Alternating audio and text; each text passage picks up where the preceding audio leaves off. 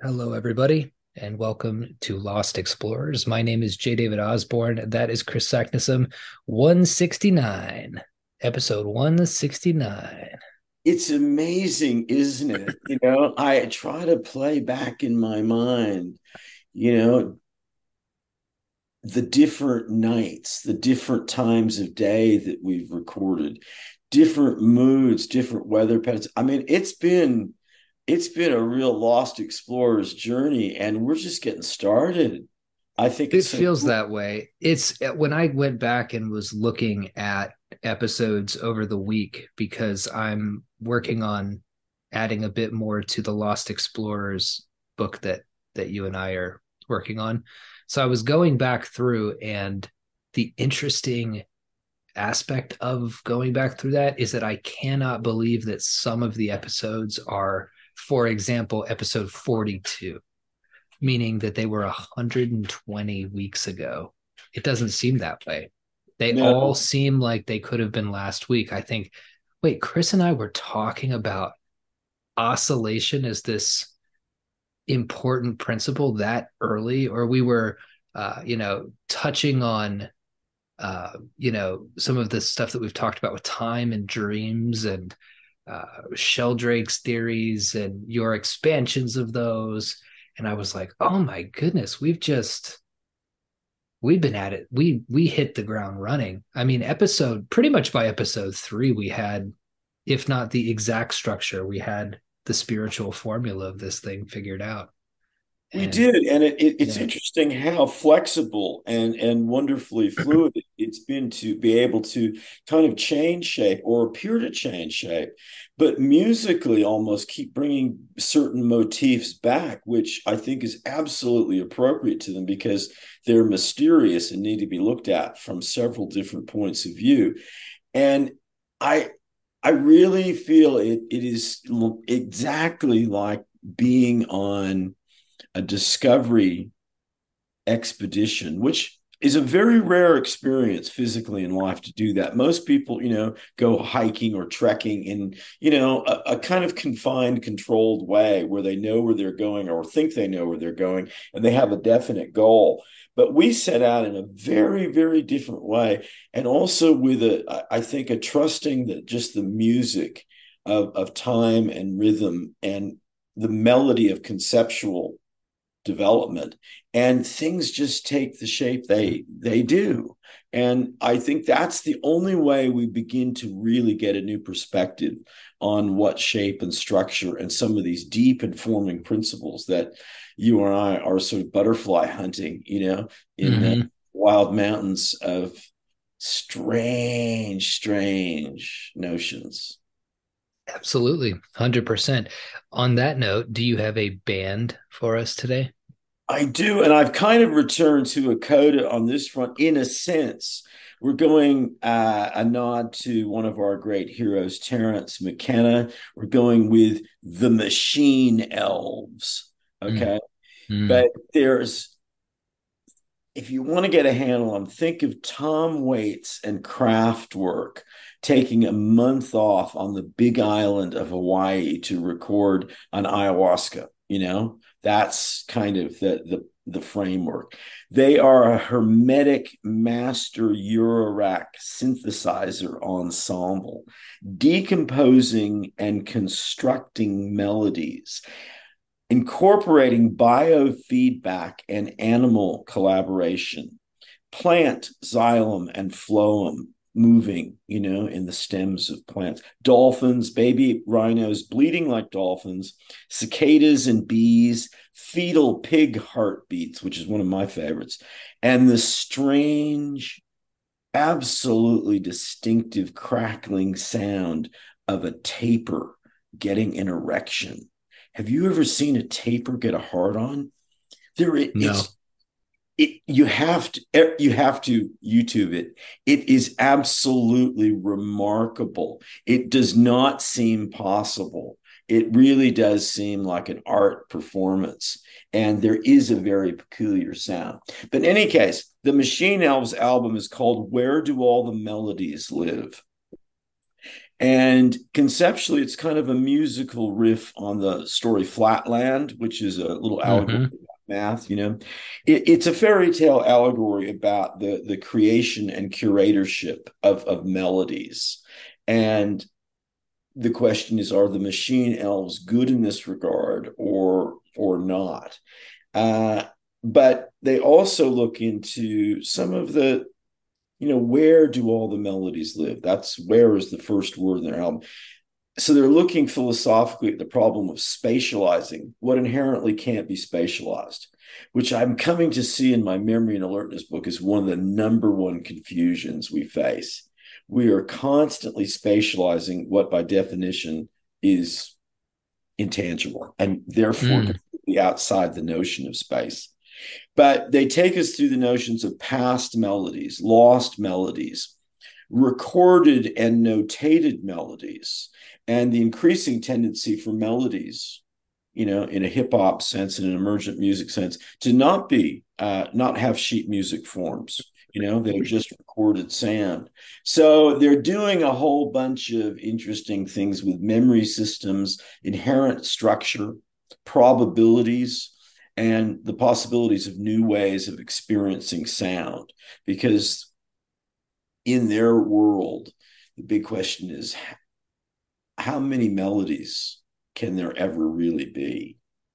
So That's the awesome. machine elves, where do all the melodies live? That's awesome. That's very cool. I also watched Taper get an erection on YouTube while you were talking. So Oh, good. Did you see what I mean? I I mean, did. isn't it all? It's amazing, right? I'm Mm, just like, whoa. startling. Yeah. Um, do you have an aphorism for us today? I do, and I thought with a philosophically directed band, I'd go very much in a different register. Simple, quiet, poignant, and very earthy. There is a hidden sadness in voluptuous female behinds. And I think that is really true. And I think there are layers to that got me thinking in many other directions. Because I'm not thinking of just uh, that they're not going to stay beautiful, that, Mm-hmm. age and death. I think it's much more than that. I think it's about beauty that you can't have, perhaps. It's about beauty that you want to have in a certain way, which you may not want to stay in that mode, all the time. Right. And you may not want to share that mode with other people. And it ties into one of the scenarios I'm about to lay on you pretty soon. So that's my aphorism. There's a hidden sadness in voluptuous female behinds. I feel that way very often just in passing women in general. I've always felt that way. That Yeah. there's a kind of sadness to it.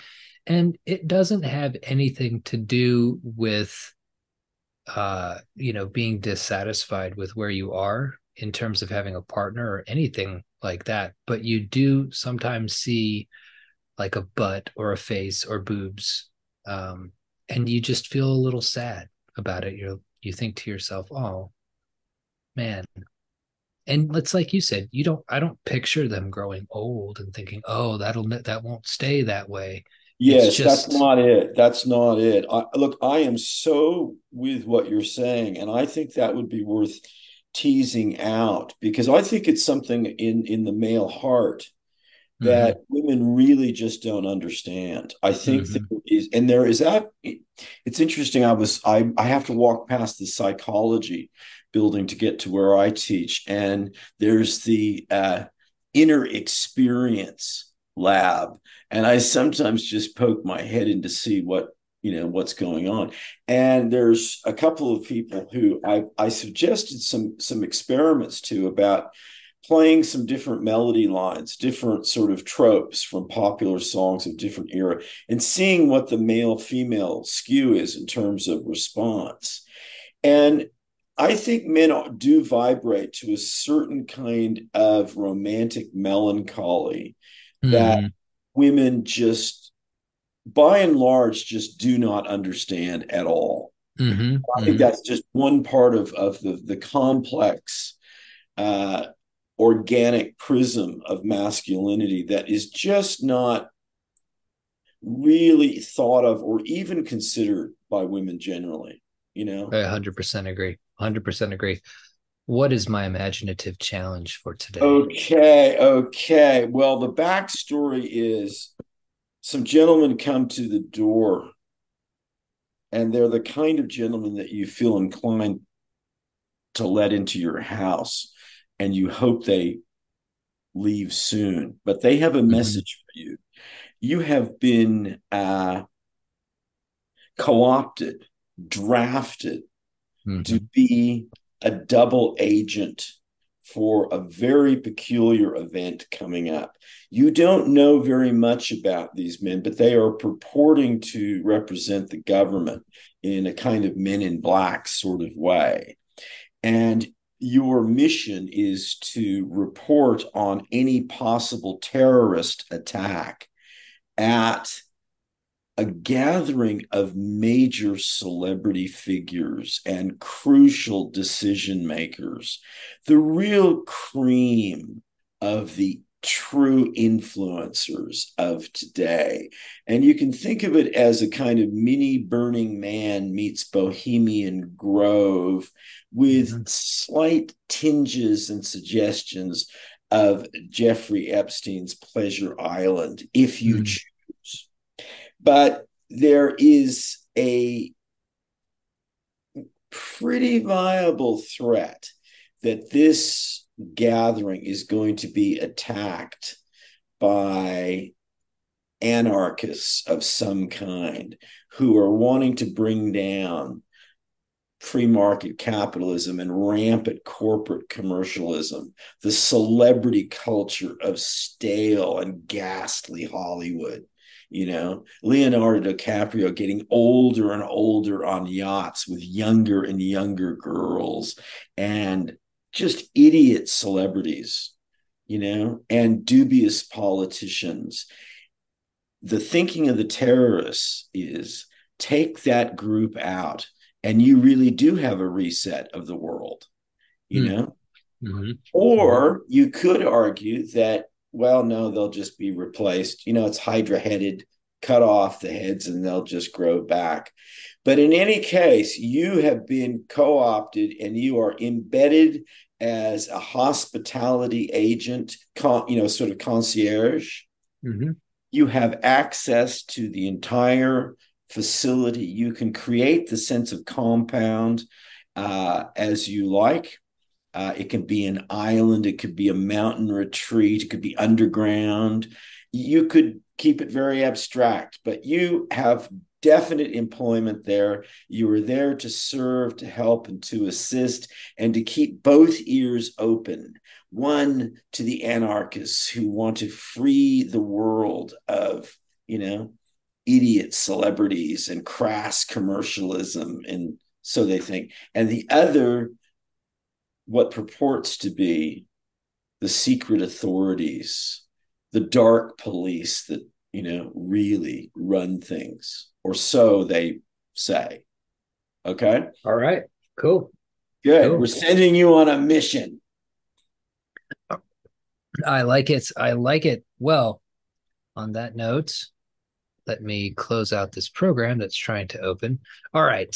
So for today, you have some thought experiments, I believe, some Yeah, that's a good way to ideas. put them. That's a good way to put them. Or scenarios, you know.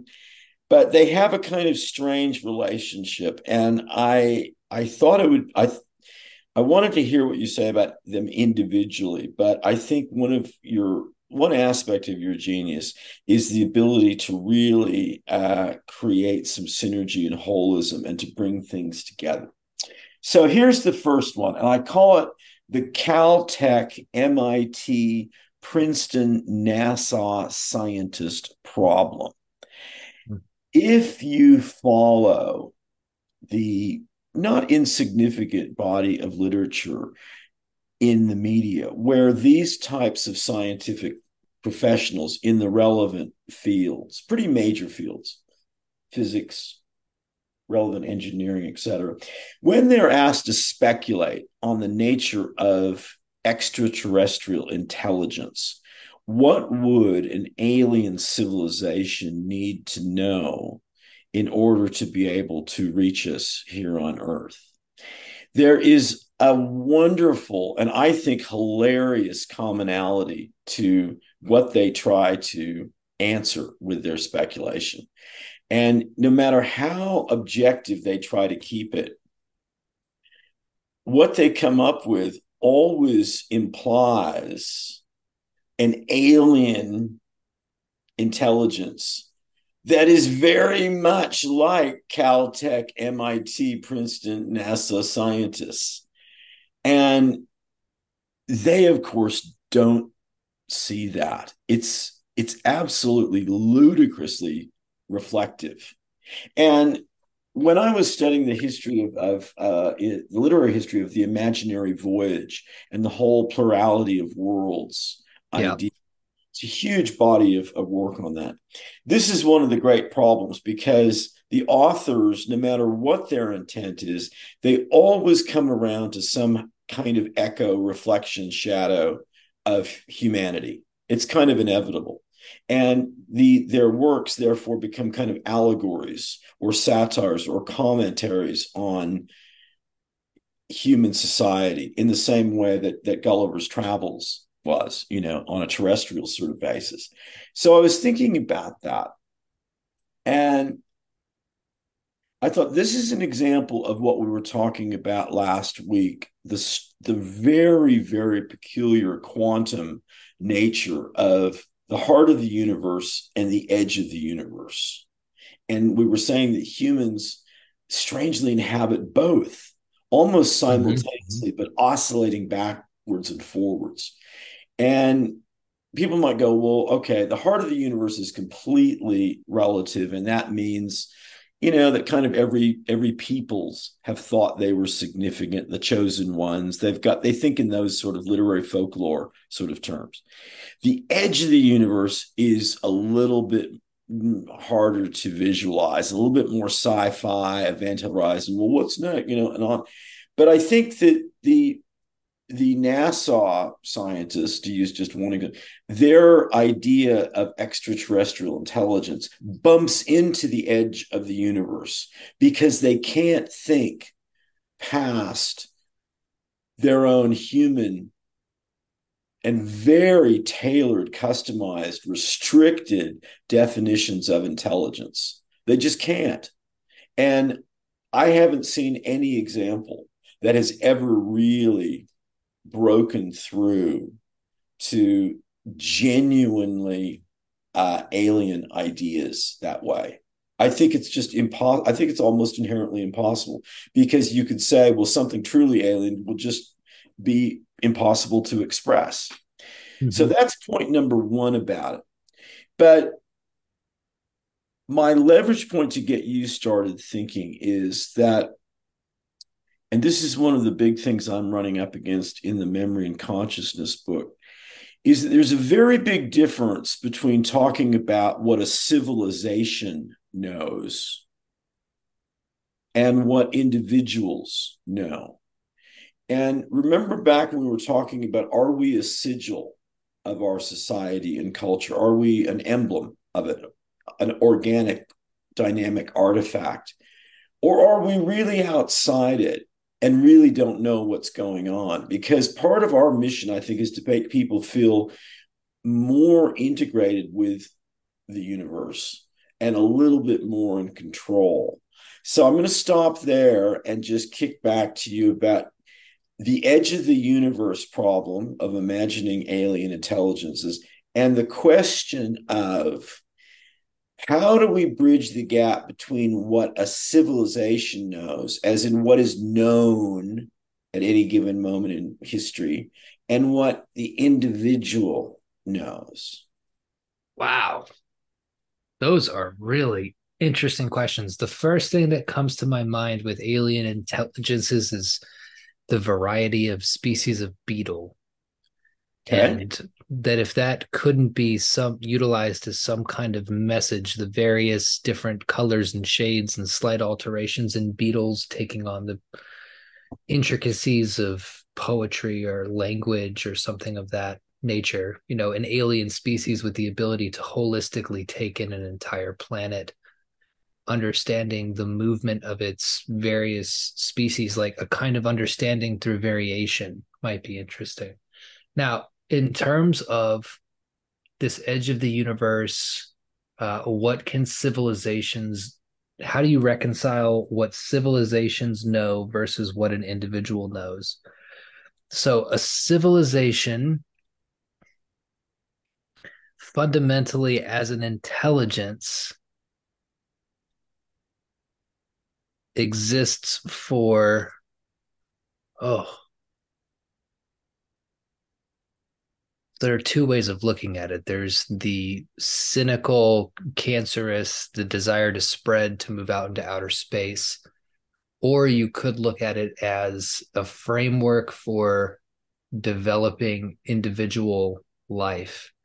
And so I wonder if the way to reconcile those isn't to look at the interplay between the individual and the civilization and finding those parts in which they overlap, but at the same time, not necessarily saying that the way that we reconcile those are by finding, the only the times when they are mutually beneficial to each other, or when they're working, like when an individual is working for the betterment of a civilization and vice versa, or even working against each other. So I think that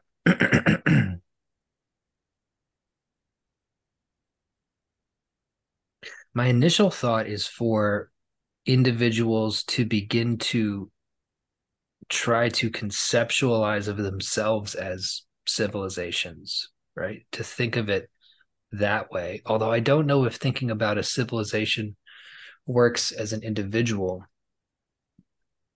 Here's what I'll do.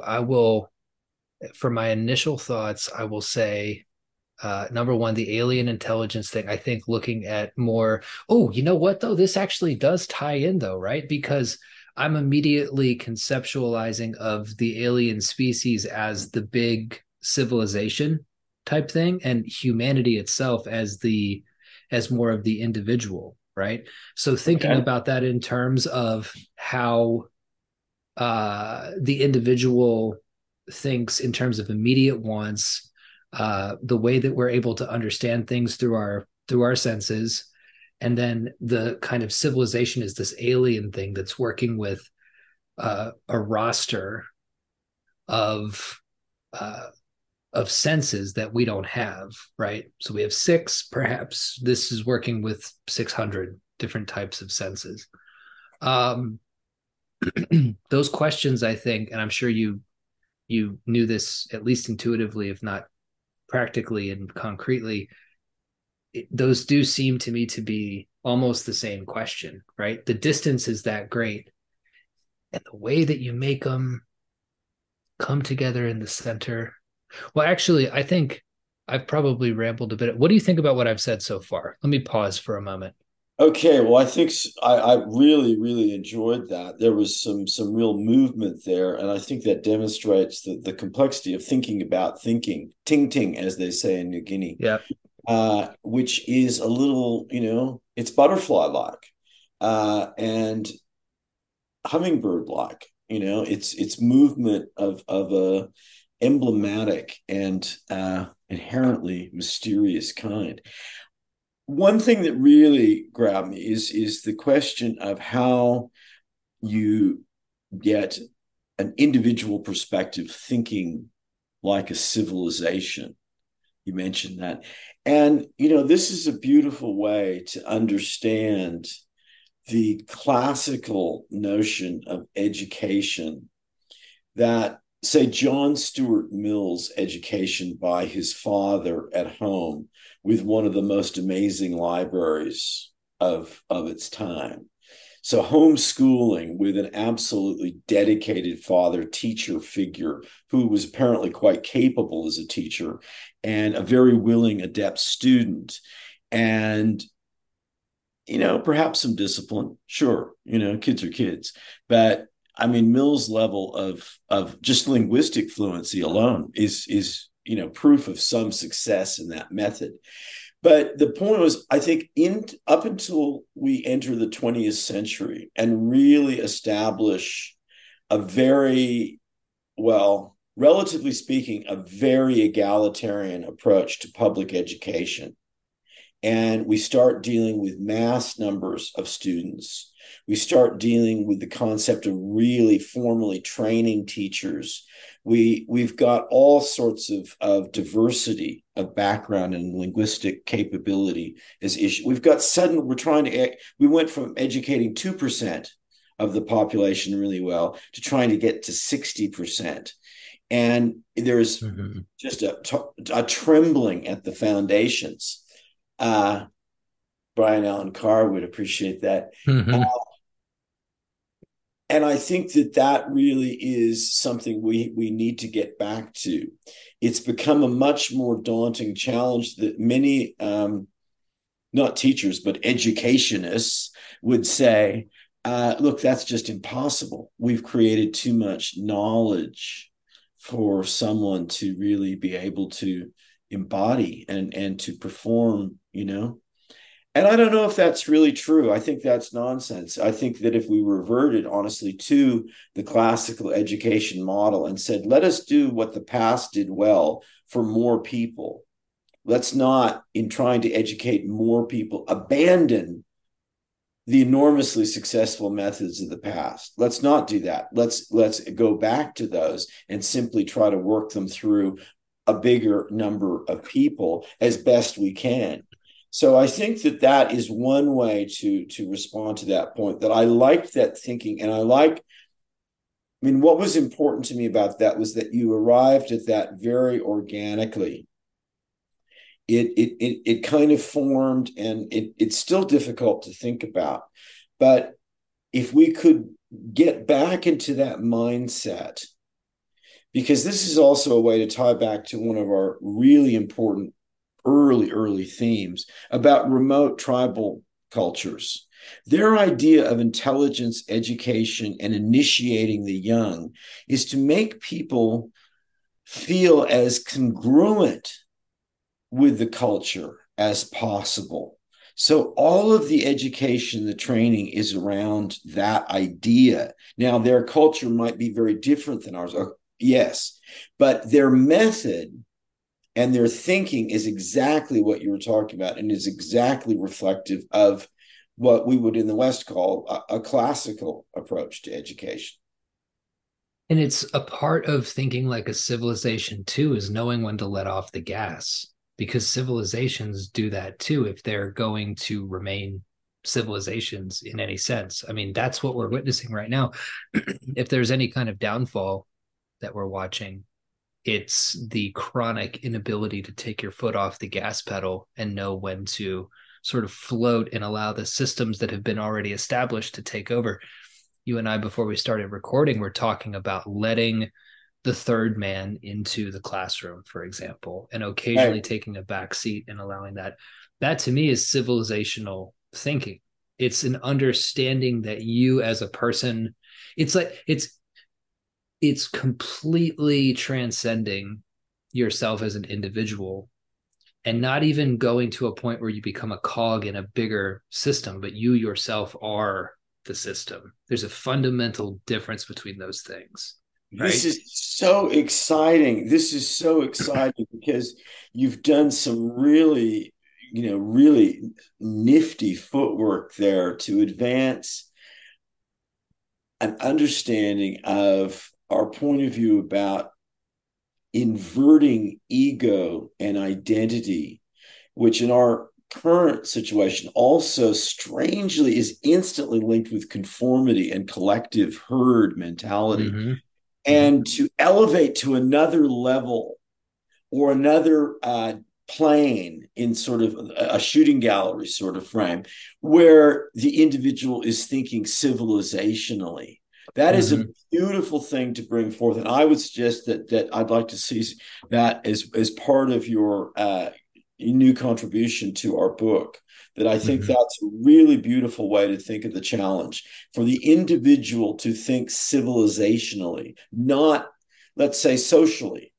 Let's take that's the middle sort of Mm-hmm. ground of problems where it just is well, it's the restrooms, it's the marketplace, it's social media. It's just it's not unimportant, but it's not the way to really understand things and to expand consciousness. And finally, I think to bring the most holistic and Mm-hmm. capable individual to the social level. Absolutely. Yeah, you are moving and conspiring with civilization, and you are mirroring it in a certain sense to the best of your ability.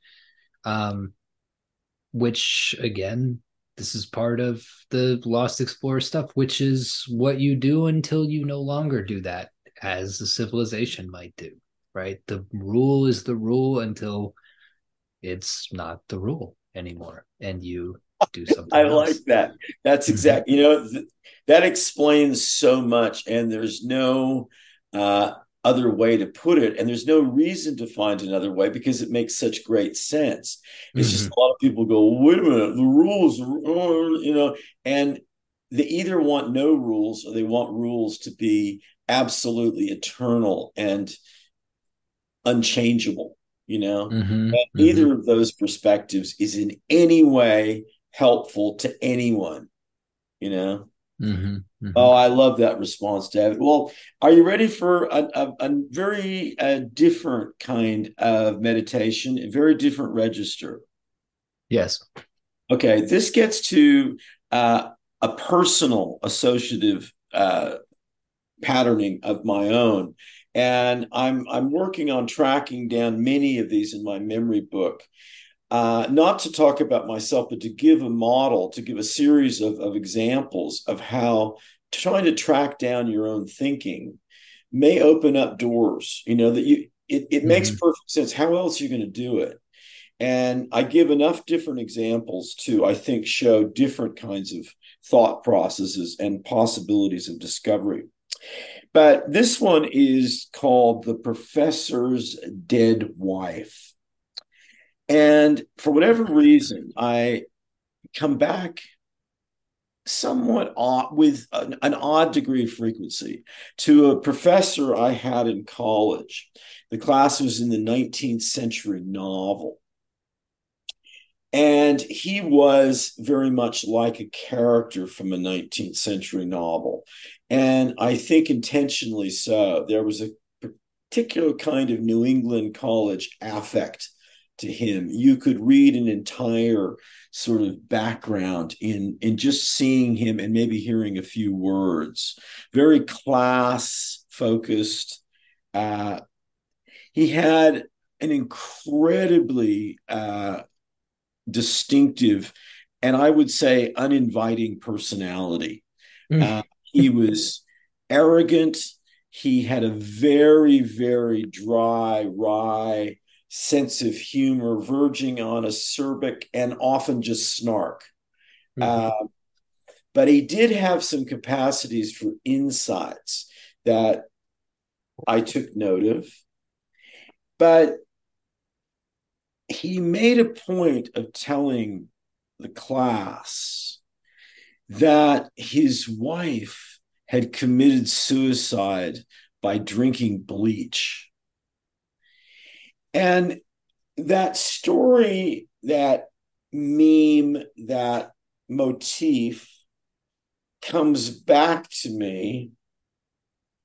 And it got me thinking, am I remembering the professor and his very distinctive appearance and personality? Or am I really remembering the story of the wife killing herself with a cleaning product? Mm. And I had a vague intuition. I don't know if I found out about this through research of some kind.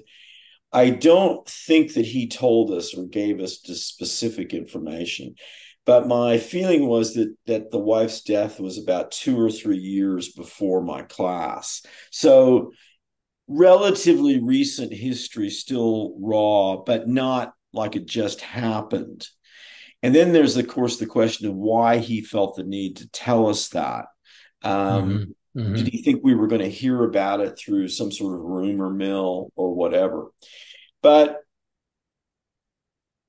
so I've got the question of what I'm really remembering there. Is it the professor, or is it his dead wife? Or is it just a question that you really, really can't separate those? And there's no way to do that. But here's sort of the tack on that I want to include in your uh, brief here, because this got me thinking, and I wrote this. I believe memories are multi encoded. They not only link, associate with, and relate to what might be called other memories, they much more importantly perform and consolidate deeper structures of intuitive associations and personal conceptual protocols. In other words, the professor and the dead wife not only participate in an ecosystem of story, resonance, situation, and implications. This thought form contains at other levels what Marcel Duchamp might term hidden noise, secret freight. So I go on about that, but I might sort of wrap up after you have a chance to respond to that.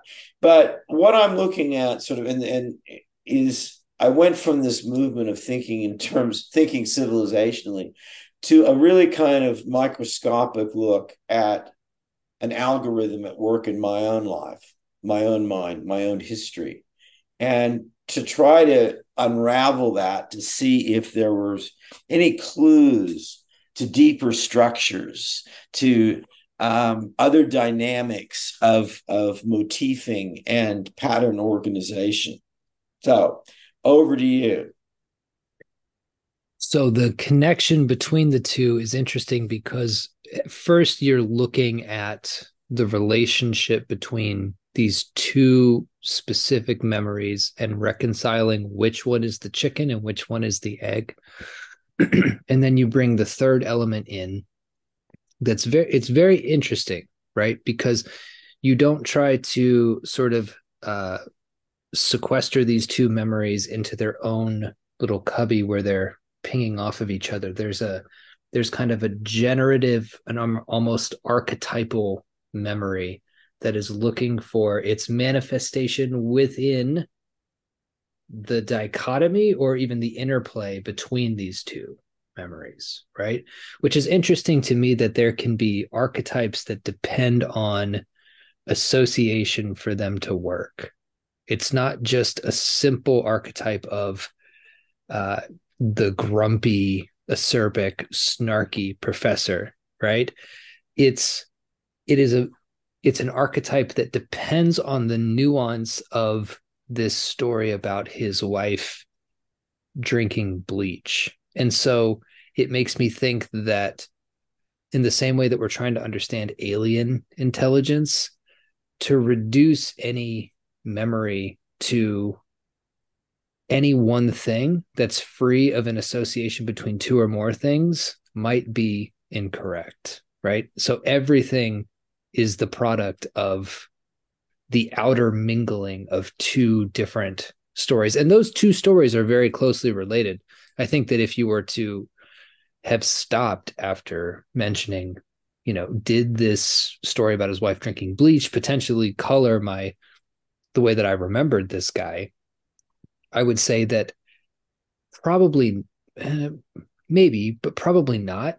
It's more likely that those two elements click together like Legos in such a way that a particular gestating archetype in your subconscious really wanted to come together and just couldn't, which makes you then think, holy shit, do we have an entire well of souls in our minds full of half unconnected archetypes that need those two binding elements to fully form within our minds. That was just so cool what you just said. That Thanks, is man. That's blowing my mind. exactly, this is exactly what was exploding in my mind, but you've been just given it such beautiful musical articulation. I think that is a remarkable, remarkable progression of evolution of thought there, because it really appears to me that this is the case. And I mean, just for starters, what you've done to the notion of archetype, of thinking that, look, this, it's not a question of trying to be reductive and trying to dissolve a holism. Not at all. No, it's looking for the real holism, the deeper dynamic, and expanding the notion of archetype to being a really truly dynamic interplay relationship, a conspiracy of a kind. There are many different ways to sort of phrase that and to think of it, and probably many different ways apply. But moving from that to then, well, what are the implications for the deeper level of consciousness and the semantics of thought and dreaming? It does seem as if there's a well of souls potential that needs to be called upon, where, and as we talked about earlier, the problem of spatializing what maybe shouldn't be spatialized. We don't actually have to think about where that is. We don't have to address the mind-body problem. We really, really don't. That is absolutely this, where a lot of people in our line of thought, I think, have really lost their way, because they have tried to answer that question and they get stuck in mind-body land. They either get labeled a Mysterian like Rupert Sheldrake, or they really do slip into just a classic mechanistic, deterministic science point of view, and become part of the establishment that's not going anywhere. So I think that's really and it's kind of, I mean, that was Jung's direction, really, let's talk about the well of soul, not, let's talk about the capability and not try to locate it in the universe. Yeah, don't exactly. I have one quote here from a book that I just read that might add a bit, because I'm thinking that also, in addition to it being a nice addition to thoughts about memory, it's also a very interesting way to think about the purpose of art. If I can be so bold as to think about art in that way, as something that has a purpose. I believe it is in this chapter. No. Oh, here we go. This is from Gene Wolfe's Sword of the Lictor, book 3 in his Book of the New Sun. It says the character Severian is about to enter this mountain range that he will be fighting his way through for the rest of the book. The truth was that I was thrilled by the mountain views, the vast panorama of the empire of air. As children, we have no appreciation of scenery because, having not yet stored similar scenes in our imagination with their attendant emotion and circumstances, we perceive it without psychic depth. Isn't that a bit what we're talking about there? Oh, absolutely. No, I'm glad you found that. That's that's a beautiful harmonic. I get that exactly. I get that exactly. I think that's really important. Right. Art as a kind of as a function, again, and you and I don't like functions thinking or purpose or anything like that, but one way to think about it might be as a having one piece of the puzzle, having this guy, this acerbic, snarky guy, and then art acting as his wife drinking bleach in order to connect that archetype that furthers, this etheric body that's inside of us. In terms of where the well of souls is, what a boring question. What do you mean, where is it? Truly. I mean, we're really talking about, algorithms and magic spells and language frames of how associative patterns connect, because none of our metaphors or analogies work. We need to keep searching while we're trying to find these patterns. And sometimes we just discover some little hieroglyph of our own thinking and our own associative patterns. And we might, if we give that a little inquiry, investigation, a chance, we might then get a glimpse at something else. And Mm-hmm. the thesis is that levels, layers, planes, ripples of associative patterns only make sense kind of on their own level. And Mm-hmm. they really then, in musical terms, they begin to sound like chaos or noise if you go to another level and you're not understanding how to hear it, and I think that those are very clumsy metaphors, and it's the struggle is to find a way to talk about it at all. But kind of one way to gloss it is that what is hardware on one level becomes software on another, and on and on and on. There are levels of coding that I think are completely mysterious and wonderful, and I think they are entirely unique to us as individuals. They might be our real, QR code, our real ID number, Mm-hmm. in the big sense, if we could know how to find it. But they are also a path to civilizational thinking, as you Mm-hmm. described. And I think that Absolutely. beautiful, beautiful collision. And that's how we change that dynamic between being at the heart of the universe and being at the edge of the universe. And I hope listeners, have no question about that.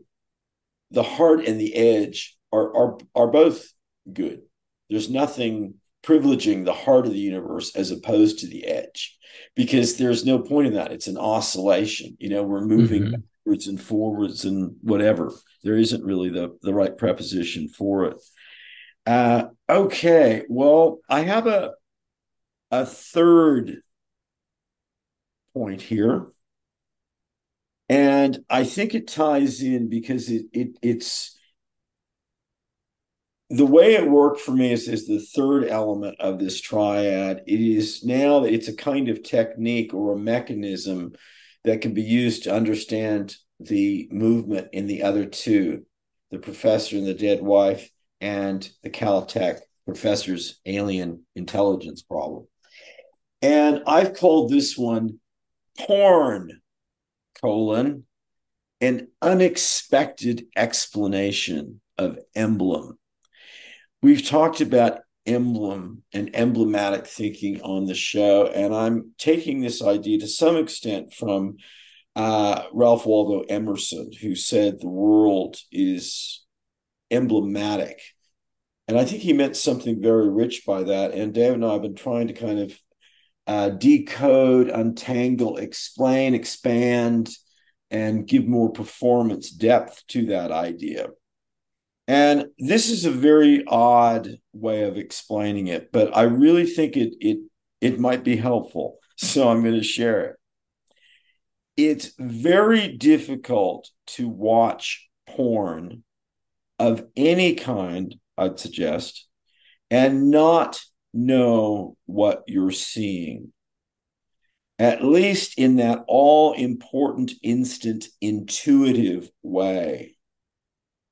Porn is emblematic of a crucial psychic experience. It is but one emblem. It performs itself and is resistant to reductive explanation. It can, however, help us to see more clearly how an emblem behaves, which is peculiar. In one view, for instance, porn is strangely precise, hyper specific almost. Simultaneously, it can be vastly plastic and plasmatic. Emblems behave emblematically, which is only as metaphysical as the mind body problem is. Okay, so a lot of stuff going on there. It's a peculiar example of a way of shedding some light on this fairly complex notion of what an emblem is. as opposed to, which is often confused with, like, say, a symbol. No, no, no, no, no. I mean, I'm using it in an entirely different way. You and I have discussed it in an entirely different way, but that may not be clear. So I've returned to this because I think it is one of those tools, one of those aids, a mechanism, a magic amulet that is Mm-hmm. helping us deal with the two other points that we've talked about this show. Now, in terms of the emblem, and I'm 100% understanding where you're coming from, where a symbol has a metaphorical relation or an encapsulating effect on an overall concept or body of people, and an emblem is exactly what it is. It is the most what it is. Um, Exactly. There's no abbreviation, there's no mhm, gloss, there's no mhm. abstraction. Yes. Yes, yeah, and I. What's interesting to me about that is that it seems to be this polar, well, not maybe not polar opposite, but a spiritual opposite of the kind of archetypal metaphorical heart and outside that we've been talking about. It's the necessary component of not just being what it is, but being the most of what it is that it can be. It does to me feel very much like the pull between the symbol and the emblematic object are another kind of heart and outer territory, although one of them doesn't have any sort of claim on which one it wants to be, however you want to think of the heart.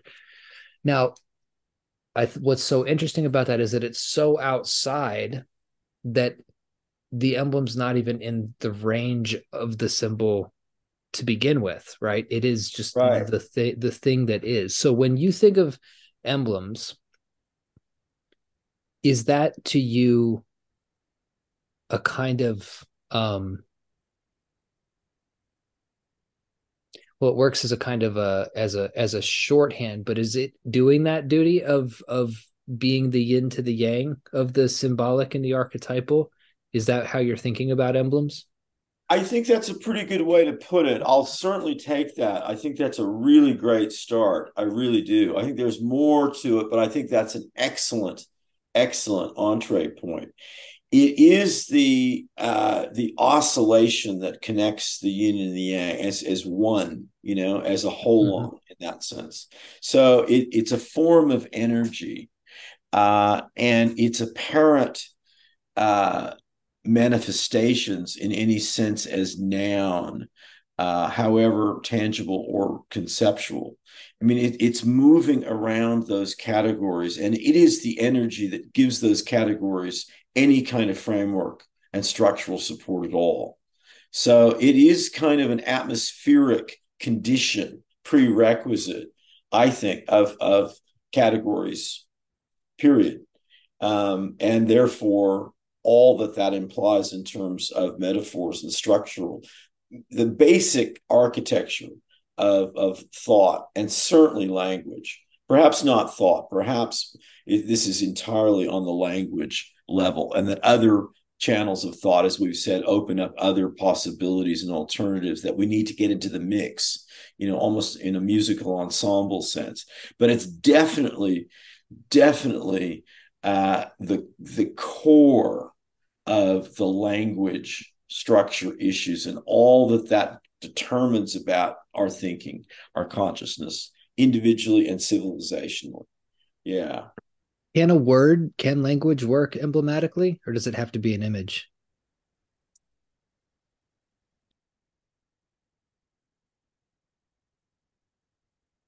I'm going to say that no, that language can't. I think that it can field and apparently deal with emblematics and emblems, but I don't think it can be contained. It's like set theory, I think it's the set of all possible sets, and is it we get into the Bertrand Russell sort of paradox. But I think that language is ill suited to try to embrace emblematics in any kind of inclusive and therefore kind of colonial sense. It's just not. It's not. It's either too big and too vast, and I think that might be the case. It begins to just lose shape. It's like it's a gas that's drifted Mm-hmm. off. Mm-hmm. Mm-hmm. Whereas if it were a mist, hovering over a reed bank and had some structure and form, even if ethereal and sort of seemingly boundaryless, it maybe could do it, but it just loses that capability. And when it does try, I think when it tries too hard, I think that is where we get symbol and allegory and all of those things that aren't bad. I mean, writers Right. need all those things, Yeah. but degraded forms, Exactly. Yeah. you Yeah. know, Yeah. The a degradation is what I was higher thinking. possibility. Yeah. Yeah. So the degradation. So essentially, even describing an emblem degrades it, right? Because it's the introduction of symbol to the emblem. So it's something that has to be seen and perceived. I'm thinking of something even more than just a single image. It's all the things that come along with the image. And occasionally those disparate elements come together to form the emblem. Or would you say that can a single image be an emblem of something else? It can be. It can be. Mm-hmm. I think it's always taking a risk, of becoming a symbol or a sign in Mm-hmm. that Mm-hmm. sense. But I Mm-hmm. think what you and I have just been engaged in is a beautiful example of what how emblematics as a dynamic works, Mm-hmm. Mm-hmm. because there's Mm-hmm. been this response that has changed the nature of the idea. It's a flowing verb form rather than a fixed noun, Mm-hmm. and this is the generative and yet very very puzzling aspect of emblematics that I think freezes a lot of thought, because it is so directly uh, and simultaneously fixed and completely unfixed, capable of, well, identification, and yet absolutely dynamic. And you can't pin it down. Not only can you not measure its speed and location, it doesn't really, those things don't really apply. So it's the core energy that runs other things like categories. And I think that if we wanted to get more in touch with emblematics, we do so by being in touch with language, as that's one of our ongoing themes, and particularly major devices, metaphors, categories, and anything that resembles a comparison or a contrast. I mean, those three things, if you really paid a lot of attention to those, you would obliquely get more agile with emblematics. I love That's it. that's my thesis. But I think that it was weird for me to think of porn being that example, because I do think that my sort of predicate concept here is that people do instantly psychologically react to porn. I think it's a very peculiar mass communication. Mm-hmm. It's Mm-hmm. something that we know is a mass communication, and yet it's consumed privately. Very, very peculiar form. There's good psychological evidence that I learned from the inner experience folks at the university, that there are some definite changes in mood in a group who, when something when just a standard sort of very straight porn film comes on and it upsets them, there are things that are going on that we're responding to in an extremely intuitive way. So then what I'm saying is that is an emblem, just one of many, for a particular kind of psychic experience where we, in fact, are certain. We do know what our intuitive response is, and we're I not see. doubting. We're not in question about that. We're, Mm-hmm. we're attuned to it, even if we don't know what the frequency or wavelength of Mm-hmm. that is. But we are Mm-hmm. certain about it. So I wanted to make that clear. So, in this one sense, porn is emblematic of a very complex, multifaceted psychic experience that can, really covers a lot of terrain. But it's strangely really precise Mm-hmm. and hyper specific Mm-hmm. in a particular kind of nuanced tone way. Mm-hmm. There's a kind of feeling we get, and there's a reason why porn is consumed, generally speaking, in private. And there's all sorts of stuff going on there that nobody really questions, honestly, in their own mind. But sometimes we have trouble talking about it. But then simultaneously, it can be enormously plastic and includes so many different apparent manifestations. And so you might think that when I say emblem, I'm talking about a kind of Platonic form that exists, in some eternal ether and then just finds its way into physical manifestation. But that's not it at all. It's really the emblem is something entirely distinct. It isn't something that gets copied or replicated in that way. It doesn't operate on those principles. And I think I'm getting my mind kind of around how to talk about that. So, did that make any sense? Because what you helped me with has made it feel clearer. Mm-hmm. Mm-hmm. No, it makes total sense. It's a reverse Platonism almost. It's a Ooh, yeah, thank you. right. Okay, Yeah. that helps. God, you're good. Okay.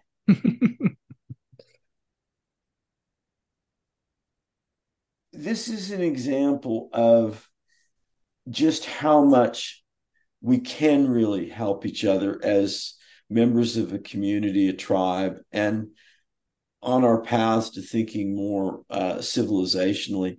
It really is about sharing and about true conversation Mhm. in a classic sense of being on a discovery expedition together or with a group. It really can't be sustained, I don't think, in too large numbers, but it's just fantastic. I really, uh, that was very helpful to me. And I hope, well, if anyone didn't enjoy listening to you, I don't know. I don't know You're what. listening to the wrong show then, if you didn't like that one. Yeah, yeah.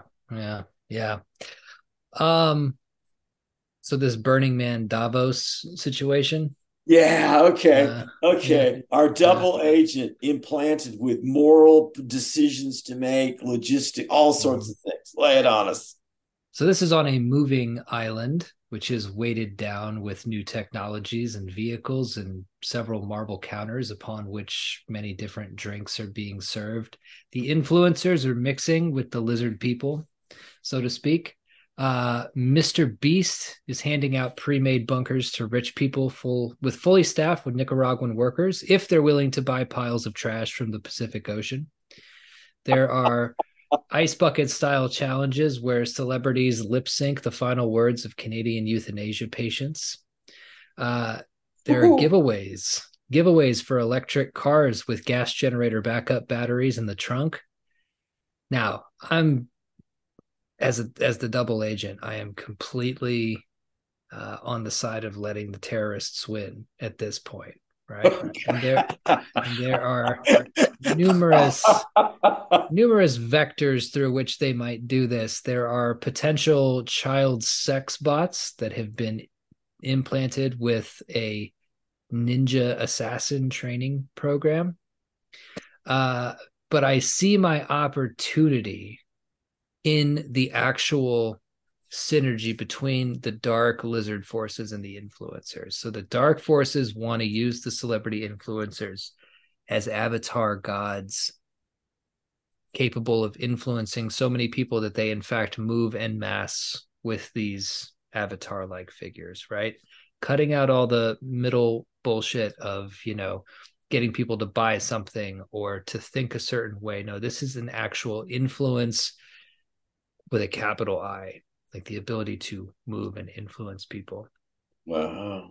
The terrorists have introduced an idea here called Operation Middleman, and working with one rogue billionaire, have gone to the lizard people and said, hey, why do you need these influencers to manipulate people in such a way? What if you became the influencers yourself?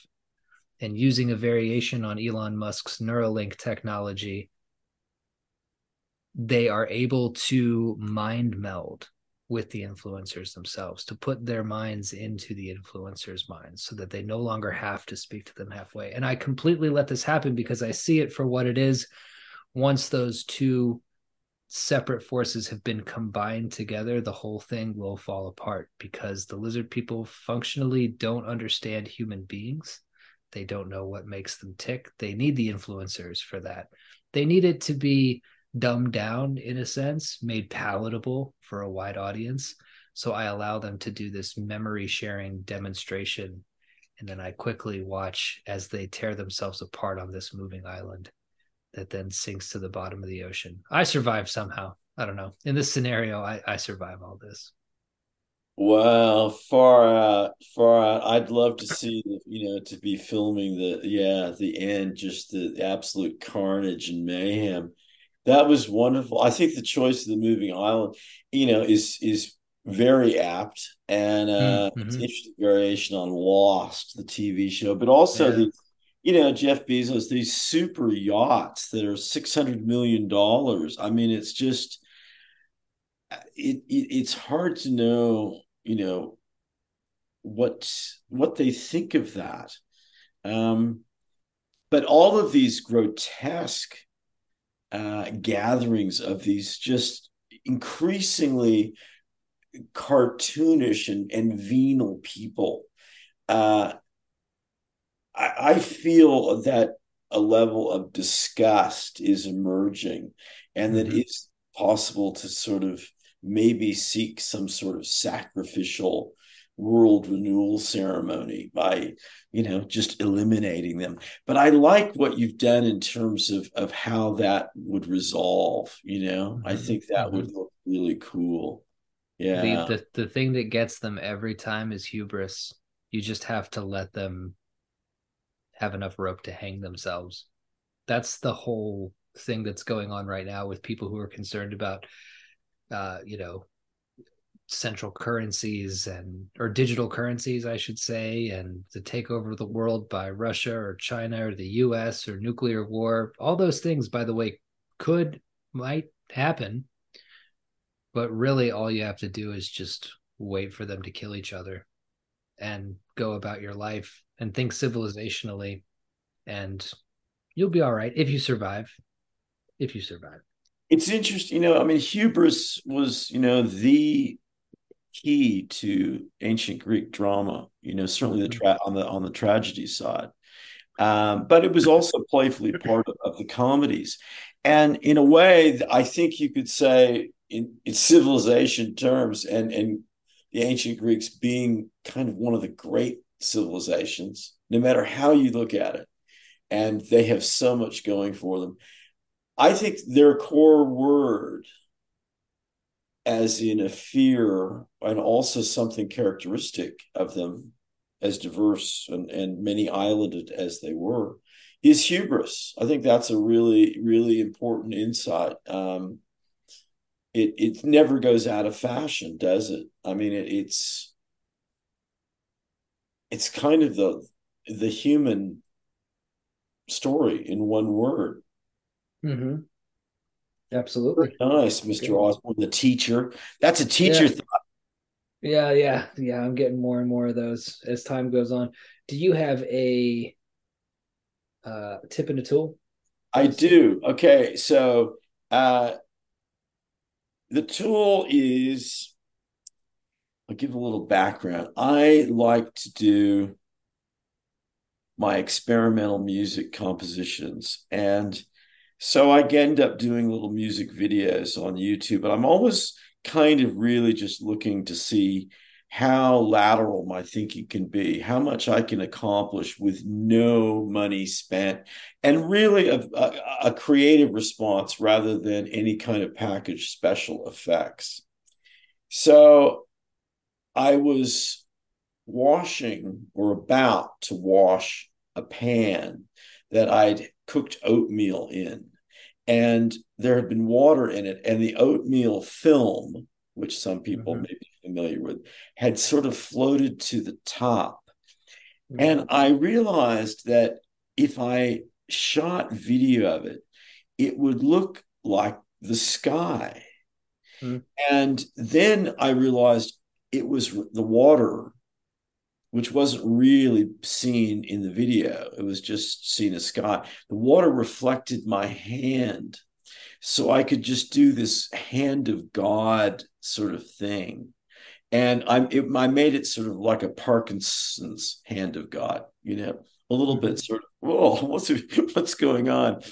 And so I was thinking about this. One of my points in the textbook on creative writing in the imagination, which I'm doubling down on in the memory and consciousness book, is working with optical illusions. They're a lot of fun. They're popular. You often see them, in the media. Is this a blue and gold dress, or those kinds of things? But I think optical illusions are really great meditation points, and they raise a lot of interesting questions. And there's a huge body of them. But with my oatmeal sky film, what I'm suggesting is actually doing some crystal radio, garage, dinner table science, and making up some of your own optical illusions. I think they'd be great fun to do with kids. I think they're great fun to do as with a partner. I think there's a lot of interesting principles that emblematically come through rather than instructionally on a ladder of bullet points about what's going on. They really just emerge, kind of organically. And I think then the larger mysterious emblem of illusion, how much more important, an idea could there ever be? Uh, I think some of that may come into another kind of focus. Awesome. I like that. Okay. And my tip is really practical as I try to make them, but it's so easy, and I think it's really important. I don't know if everyone does this as much as I do. I do go in and manage it and try to sort things out, and that's how I've sort of reconnected with what I'm about to describe. Uh, but I didn't used to do it. It's something that started maybe I don't know, 2 years ago, and a conscious thing. And I'm talking about bookmarking websites and articles that I visit, you know. So it's a conscious bookmark in my, browser, not the browsing data that's just there automatically and Mm-hmm. I Mm-hmm. want to, erase, regularly. Check your Google bookmarks if you're a bookmarker, because I went back and visited mine. And my first psychological take, I was, seconds of looking down the list, and I felt good.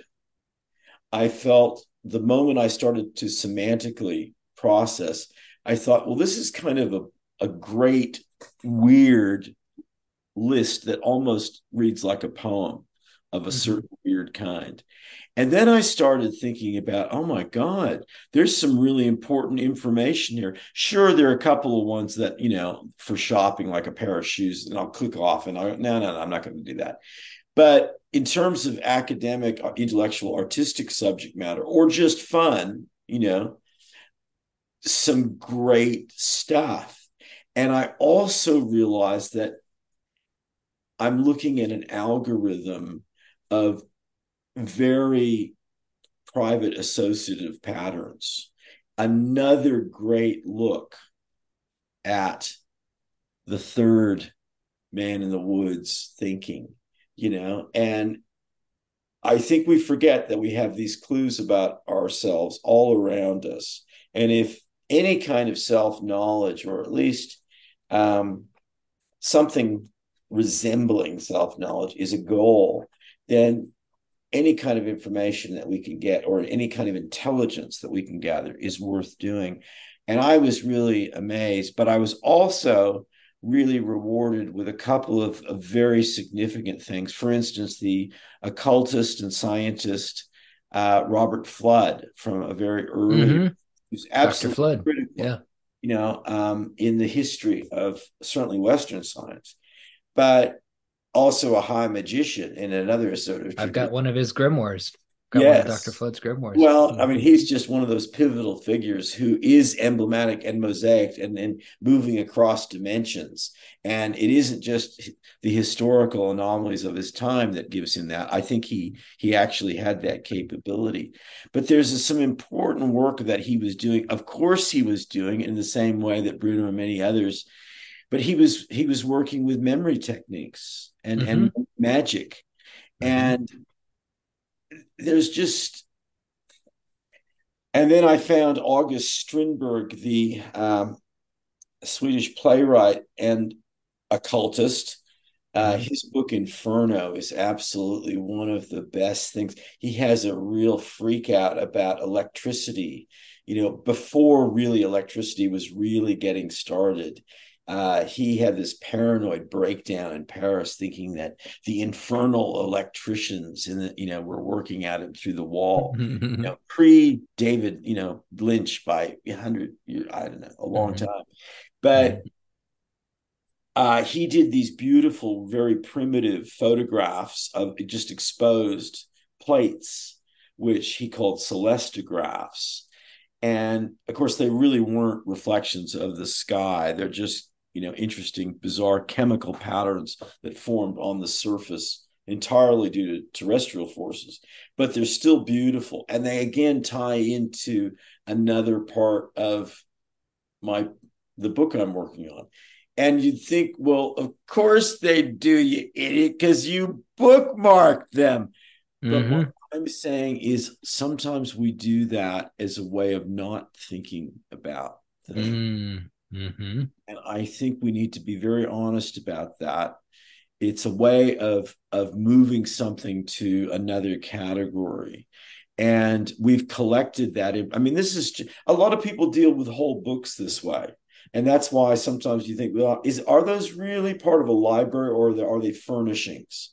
You know, Mm-hmm. Mm-hmm. so what I'm saying is just dig back into your bookmark list and revisit some of those decisions that you made.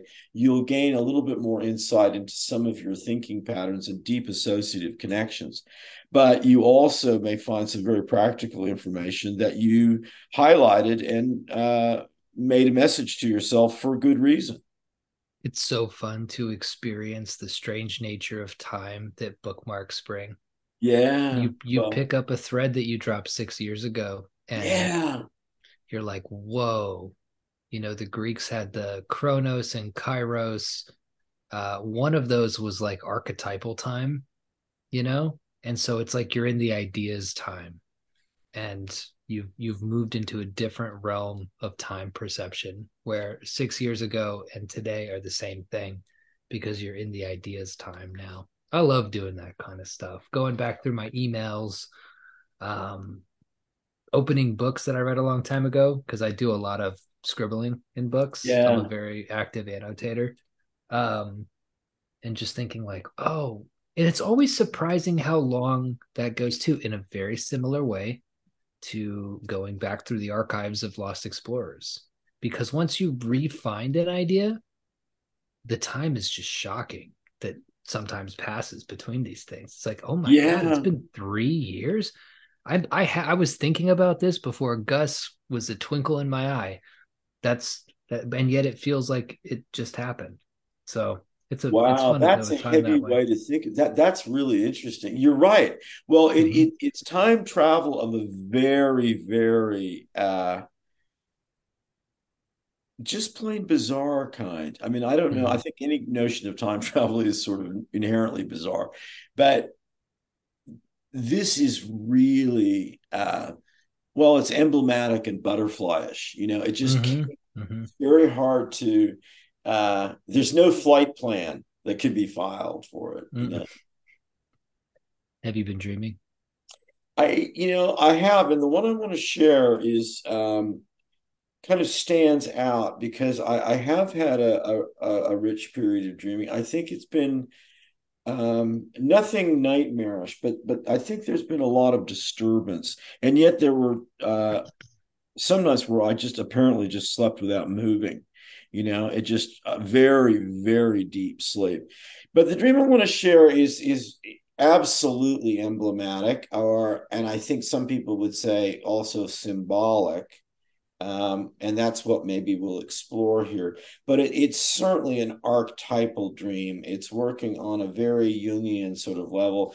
And I'm choosing it because it stands out so completely from much more narrative unfolding, realistic dreams without some obvious overlay of meaning, even though they had significant tonal flavorings, significant, some of them uncomfortable and distressing, as I kind of vaguely recall.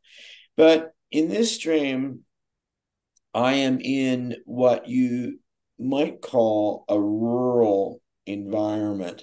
I can't pinpoint any exact specifics, but it seems like a composite of rural New England where I went to college. And I, at one point, lived with my girlfriend on a farm. So we were really in woods and barns and shacks and stuff. In a kind of harsh late autumn winter sort of moment. And then maybe Australia and my rural property, but in the background, it's a kind of a feeling of like English landscape painting of a very sort of pedestrian level of realistic quality is just sort of spreading out indefinitely. So it's peculiar and it's multi-layered. And I have a vague sense that the landscape itself is sentient in some way and more cohesive than I'm able to deal with. But the crucial elements and my crucial focus are on two large snakes, and they are in the water. And they're not like anacondas or South American snakes or the African snakes so much. They remind me more of Australian brown snakes, which grow to maybe 7 or 8 feet, and they are one of the most poisonous or venomous snakes on Earth. But they're not obviously as thick as a boa constrictor or a huge Burmese python, but they're substantial. I mean, they're substantial, and there's a kind of a darkness and intensity to them. They do have absolutely magical heads that are shaped with not like a brown snake, much more like uh, kind of an exaggerated mythical pit viper sort of thing. It's with slight sort of pits. But my concern is for my dingo, Jip, who remains kind of a spirit familiar.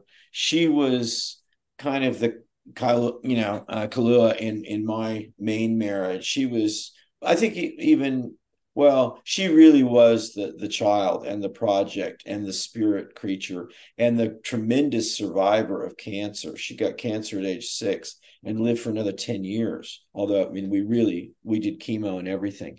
So there's a complex, and she's a dingo, which really is not a dog. It's another kind of form. And everyone would say that. I mean, she's emblematic of mysticism performed, if you want to call it that. I mean, it was as concrete and undeniable. She was capable of shape shifting. She was telepathic. There are a lot of things that people say about dingoes, and they're true. There's really something about them. So I was really concerned about protecting her from these snakes. And there was one other snake behind in this kind of manger part of a barn beside the water where the two apparently brown snakes were. And this snake was very colorful, like a coral sort of snake, which is segmented into colored rectangles, but it had a complex sort of paisley-ish pattern in its back and was clearly some form of exotic rattlesnake, like a Central American rattlesnake. So 3 snakes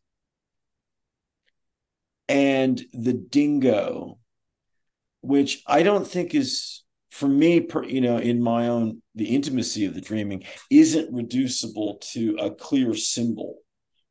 She's emblematic in that sense. I can't say what she means in that way. But that was my dream, and I thought I would share it because it appears to be, I think some people would hear it as, well, a Jungian dream for symbolic interpretation. And I welcome that, but I'm actually puzzled. I like in this case thinking of the dream as what it is. I do like the emblematic aspect of it in this case. Um, that very colorful rattlesnake. That is interesting to me. So you are in the context of the dream, you're very concerned about the two venomous Australian brown snakes. Though you didn't mention, are you also concerned about the colorful rattlesnake? Not so much. And it's interesting. I mean, the rattlesnake is at a distance. So there is a dimensional frame there. So you could say it's less of a threat. But I think intuitively, and when you ask me the question, I think that the colorfulness of it is a false assurance there, or it takes the pedal off the anxiety fear thing. I clearly have something to worry about with the two brown snakes. I don't want the dingo to get near them in any way, or for them to be any more aware of us than they are. The rattlesnake, however beautiful, and I could see it in my mind, it is gorgeous. The under pattern is a kind of beautiful red, like maybe the color that's beautiful Spanish flamenco boots might be if they weren't black. Mm. And so it's lovely. But it nevertheless is a rattlesnake, and it's on the alert. Distance and color. I'd have to think about that some more, but I think that's probably the key. I think the key to that dream is what you're not anxious about within it. And Oh, that's a lovely. yeah, Okay. yeah, See, that's just a lovely, simple judo move that really opens that up in many ways. I think that's really very helpful. yeah. We should do dream interpretation. We should get clients and have them sit on a couch and have them tell us their dreams, and we can come at it. We can tag team it. We can tag team We their could do dreams. an OnlyFans account, like, and have it keep it, really just very legit. But I Mm-hmm. think it would be huge. I think that would be huge. Dream interpretations. We'd have to get our image down. I'd need to I don't know, maybe have like some more jewelry or something, some more Yeah, rings on my yeah, we might finger, have you to know. prop it a little bit. Although, there's a lot of latitude with what we could do with that, from, Mm-hmm. very straight to very stylized theatrical, and I don't know, that's worth thinking about. That's a really good idea. And it would be a lot of Dream fun. psychology, occult dream psychology. Well, on that note, this has been absolutely rocket ship insane, crazy fun. But I must go to bed, dear listeners and friend Chris. Yeah, me Uh, too. I have to get up at 4. yeah, that's where I'm at too. Yep. Yeah, yeah. Um, No, I hear you. Well, listen, that was just absolutely beautiful. Beautiful to listen to, and extremely thought-provoking and resonant. And I just got some great very helpful suggestions for the book, and just the right timing. Your timing is also, I mean, timing is everything in a sense, but that makes it a harmonic for me. And I pick up those and I savor them. And I got several of them with this episode. So thank you very much. And thanks to everyone for listening. Yeah. Yeah. Thanks, everybody. Talk to you soon.